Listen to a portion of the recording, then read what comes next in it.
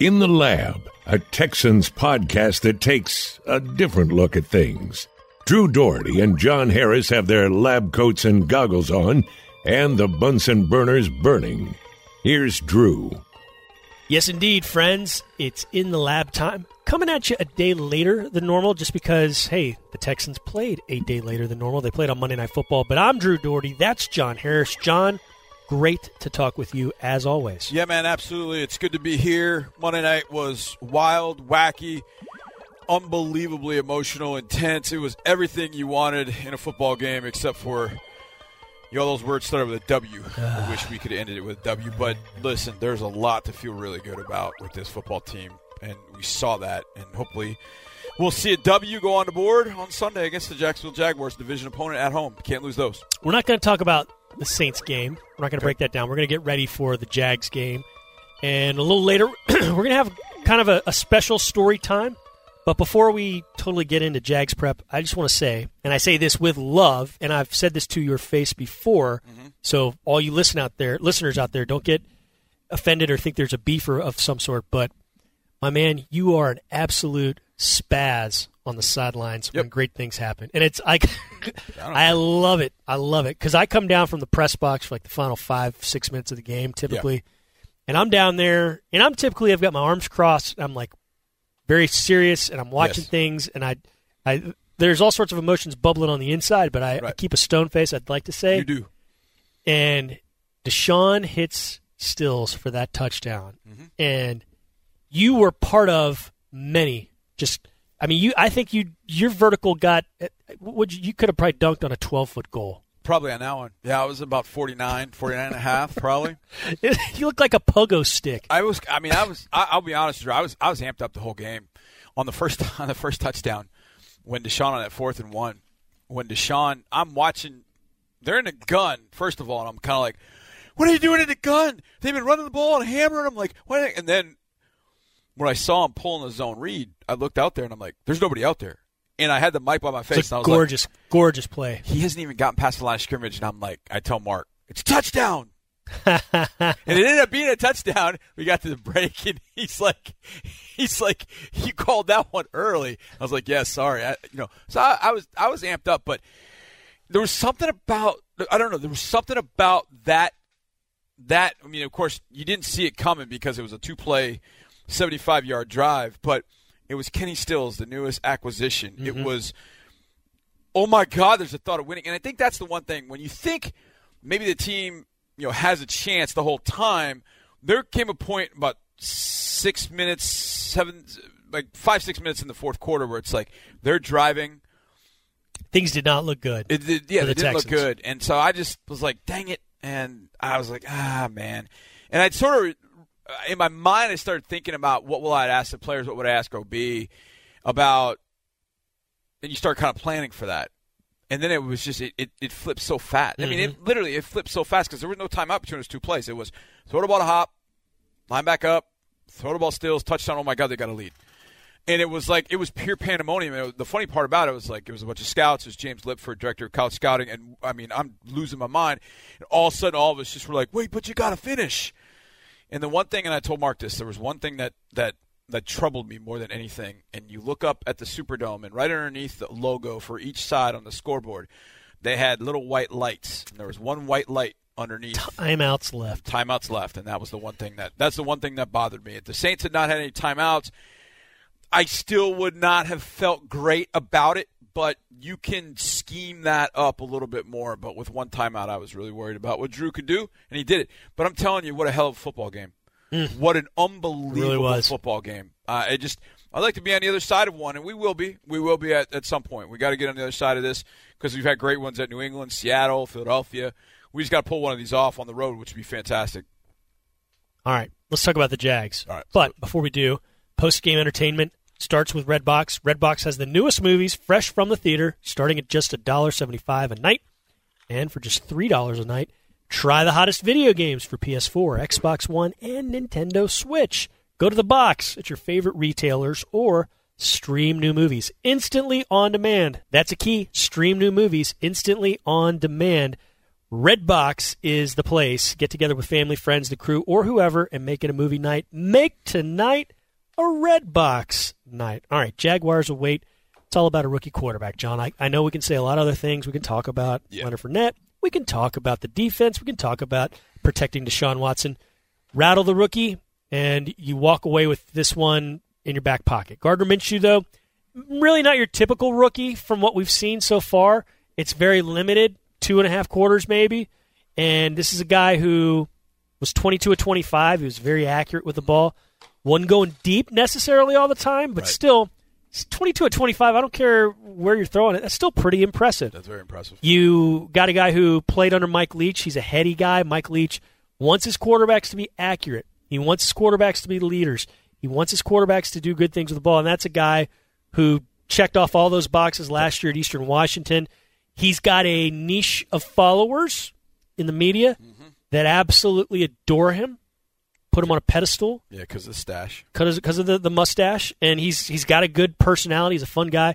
But this is a guy that Romeo and company, I think, can rattle, can get after, can do some things, and I really think that's just kind of the key to everything, John. I think what you said is perfect. I'm going to change the word can to need. Yeah. They need to be able to do that. I think, I've thought about this a lot, just the psyche of a player.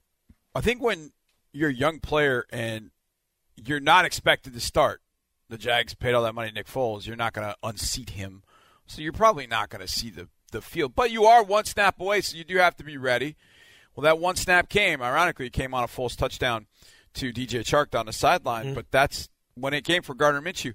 When you get thrown into the fray like that, as both a player and a coach, as a player, you're just like, all right, I got to go. All right, I got to go. What am I going to do? I got to throw the open guy. I'm just going to throw the open guy.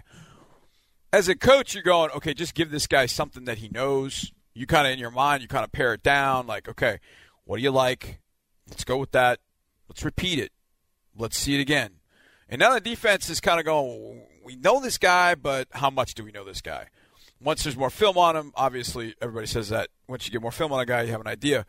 But I think getting some pressure on him, showing him different looks, but for him having to prepare a whole week as the guy, that's a different mindset. Man, I was going to say, what you just said there, it's you can. I wish you could see what I'm doing right now, but I got one hand up high and one hand down low. So he came in, he didn't have to worry about prepping. Just kind of came in and played some ball. So he was up there. And then on the other hand, that defense that hadn't seen any of him. Right. And that's down low. Well, those scales get a little bit more even. How even we'll see. Right. But he comes down a little bit, like I've said, because it's one thing to just get in loose, but, man, you got to think all week long about it. You're hearing from all different, not just your teammates, you're hearing from family and friends about this, your agent, all that. I mean, it's a big opportunity for him. We'll see how he responds. You're exactly right, and I think that's the kind of thing that can build up in time. Now, when Sean Watson was afforded that opportunity, he basically had 3 days to get ready. Monday, Tuesday, Wednesday, go play. So that sort of helped him, I guess. But Deshaun had been in huge situations throughout his career, high school, college, and then up to that point in the NFL. Minshew's been a guy that, and I think his story is it's compelling. He was at East Carolina, did a good job, but he was going to go to Alabama to be a backup. That's what he was going to do. He was going to stay in the South. He was going to go to Alabama to be a backup. And then Mike Leach called him last minute like, hey, you don't want to be a backup? Come play for me. You compete for the starting job. He wins the starting job, has a great year, All-American, gets himself drafted. I mean, just incredible stuff. So from that perspective, he's a guy that I think you can rattle to a degree. Maybe you won't see him sweat, but maybe inside it's just like, okay, maybe you're having an impact. So whether you can get to him, whether you can harass him, whether you can just show him different looks, your disguise has got to be on point. You got to show him something that he has never seen before and see if that doesn't afford you the opportunity to get interception or turnover or, boy, he has somebody open and he misses him because he's looking somewhere else. I mean, that's what you have to try and do with a guy like this. Got to do our cream of the crop. Oh, okay. The cream of the crop. So this week's cream of the crop. I want you to explain cream of the crop. I think people know, but I want you to explain it for the people. The cream of the crop. Who's the best? What's the best? Who was the cream of the crop? The best player that you saw on Monday Night Football. So, I mean, it's going to be pretty clear most weeks. You know, I think it's. Thank you. And we each have one, so I think it's going to be pretty clear. Like we can each choose one. I'll choose one. You can choose the other. I'm going to go with one, and I think it'll be automatic who you choose, and vice versa. If you were to start, if you choose one, I know who I'm going to choose on the other one. So I'll make things easy. I'll go first. DeAndre Hopkins, cream of the crop. The cream of the crop. Had a few drops, but you know what? He had a couple touchdowns, and he had that monster catch right before the Stills touchdown. Not to mention, he pulled in some other big first down grabs that helped keep that crowd, which I'll go on record, it's the loudest crowd I've ever been a part of and heard. Holy cow. I mean, just chest rattling. I went home that night. I had a headache, and I wasn't sick. It wasn't like I was dehydrated. I'd eaten, and everything. I had a headache that night. I think it was from the crowd noise. But I'm going to go with DeAndre Hopkins. He finished with 8 catches, 111 yards, 2 touchdowns. DeAndre Hopkins is a Martian. He's not an earthling. He is a Martian. He's not a normal human being. He played tremendously. The thing about the drops, those are nearly impossible catches for the mortal human. Yeah. But for a Martian who normally catches those, it's kind of jarring. But I think because of the game that Hop plays, it takes a little while. He didn't play much in the preseason. Mm-hmm. So it takes him a little while, I think, to get kind of back to, all right, body control, like where's my body need to be, where my hands got to be, all that kind of stuff. Hop's route against Lattimore for the first touchdown is brilliant. It's brilliant. It's actually not – it's almost not even a route. He's standing – Lattimore is face up on him, and Hop literally walks at him. And then Lattimore kind of freezes for a split second, like, well, what's he doing? And then he goes right to the goalpost and has him beat. And I've seen him use that move before, and I'm like, that was brilliant. It's really, really good. So that happened, and I think DeAndre Hopkins is a good one. I mean, if I don't say Deshaun Watson, I'll put it on a tee for you, dude. I'm kicked off the podcast. I put it on a tee for you. I thought you would take Watson and then make it tough for me because I was going to say Hopkins. choose him. Right. I choose him all the time, so I didn't. It's almost as if when you say Hopkins, you say Watson. Watson's got to be with Hopkins, so you can almost take both of them. Which, if you want to leave a third one for me and make it more difficult for me, you can if you choose. Nah, let's just do it. Okay. Let's give this guy some more praise. You talk about being from a different planet. My gosh, this guy.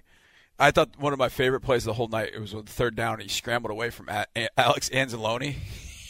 He was running, and he kind of had the ball back behind him like, yo, don't hit me. I'm going out of bounds. Like, you can't catch me, but I'm going out of bounds. You can't catch me. It was really he was not taunting him, but it was just so funny to watch him. I mean, seriously, there's 50 seconds left in a game, no timeouts. And the interesting thing about that, I think, is the fact that they work that situation all the time. In training camp, almost every single day, it was that same situation, 50 seconds, no timeouts, and then they would change the score. 2 point, you're down by 2. Now you're down by 4. So it would determine whether they were going for a touchdown or not. So they've worked that situation. I don't think it ever came to where they went 2 plays. And they went 2 plays, bang, bang. And it was brilliant protection. It was everything that you wanted to have. On 2 plays, it happened a little earlier than anybody expected. And I've heard people say, well, he scored too early. There's no such thing. No. There's never such thing because as you might not have had another chance. Exactly. I mean, you got to take the chance when you can to get points. Exactamundo. So I will take Deshaun Watson. My honorable mention would have been Whitney Merciless. Sure, he'd been a good one. Heck of a game. But those two played the run pretty well.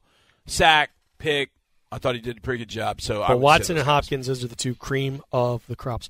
Okay, today is September 11th, and you and I are kind of longer in the tooth than many. Yeah. We're a little older. So just wanted to thank all of those first responders. I got to MC an event today here in the stadium. The Houston Texans were honoring probably about 50 police officers, firefighters. It was really cool. It was really a fun crowd. It was a good crowd to talk to. Yeah. Like just basically because they laughed at some of my stupid jokes. Of course. Because most crowds don't, so I felt good in front of these guys. And there were some ambassadors with us. It was N.D. Kalu, Mike Quinn, Cecil Shorts, Fred Weary. Cool hearing from those dudes. So thanks to all of them.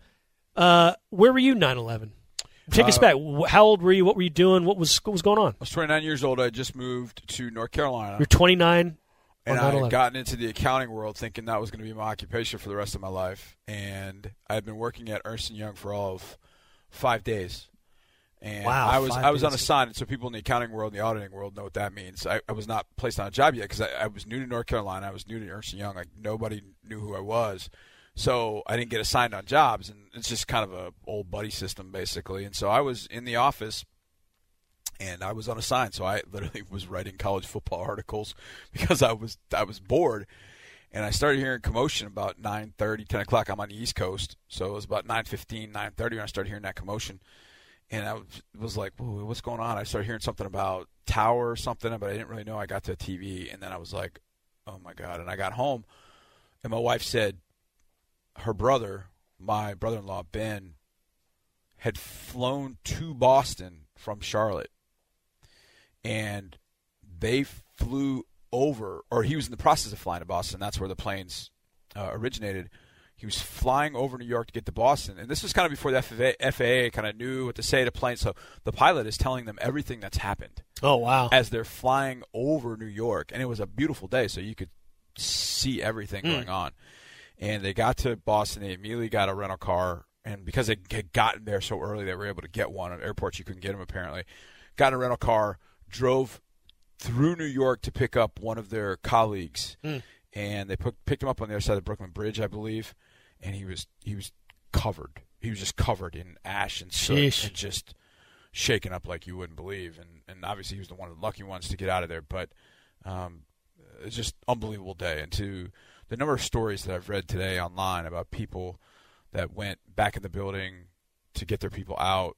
I read about a security guard at Morgan Stanley who went in and got everybody out of the North Tower, I think, the one that fell second. He went out and got people out of there, and he got everybody out, and then he went back in to get more people, and then that's when that tower collapsed. So it was just – I mean, it's amazing, not in a great way to talk about it, but I just remember that story of my brother-in-law, and I just kind of put everything in perspective. And football ended up being a kind of a good healing salve, so to speak, for people to kind of take their minds off of what was going on. But that was a tough time, and to be an adult with little kids, like, man, what kind of world are we growing up? Are these kids are my kids going to grow up in? What's it going to be like?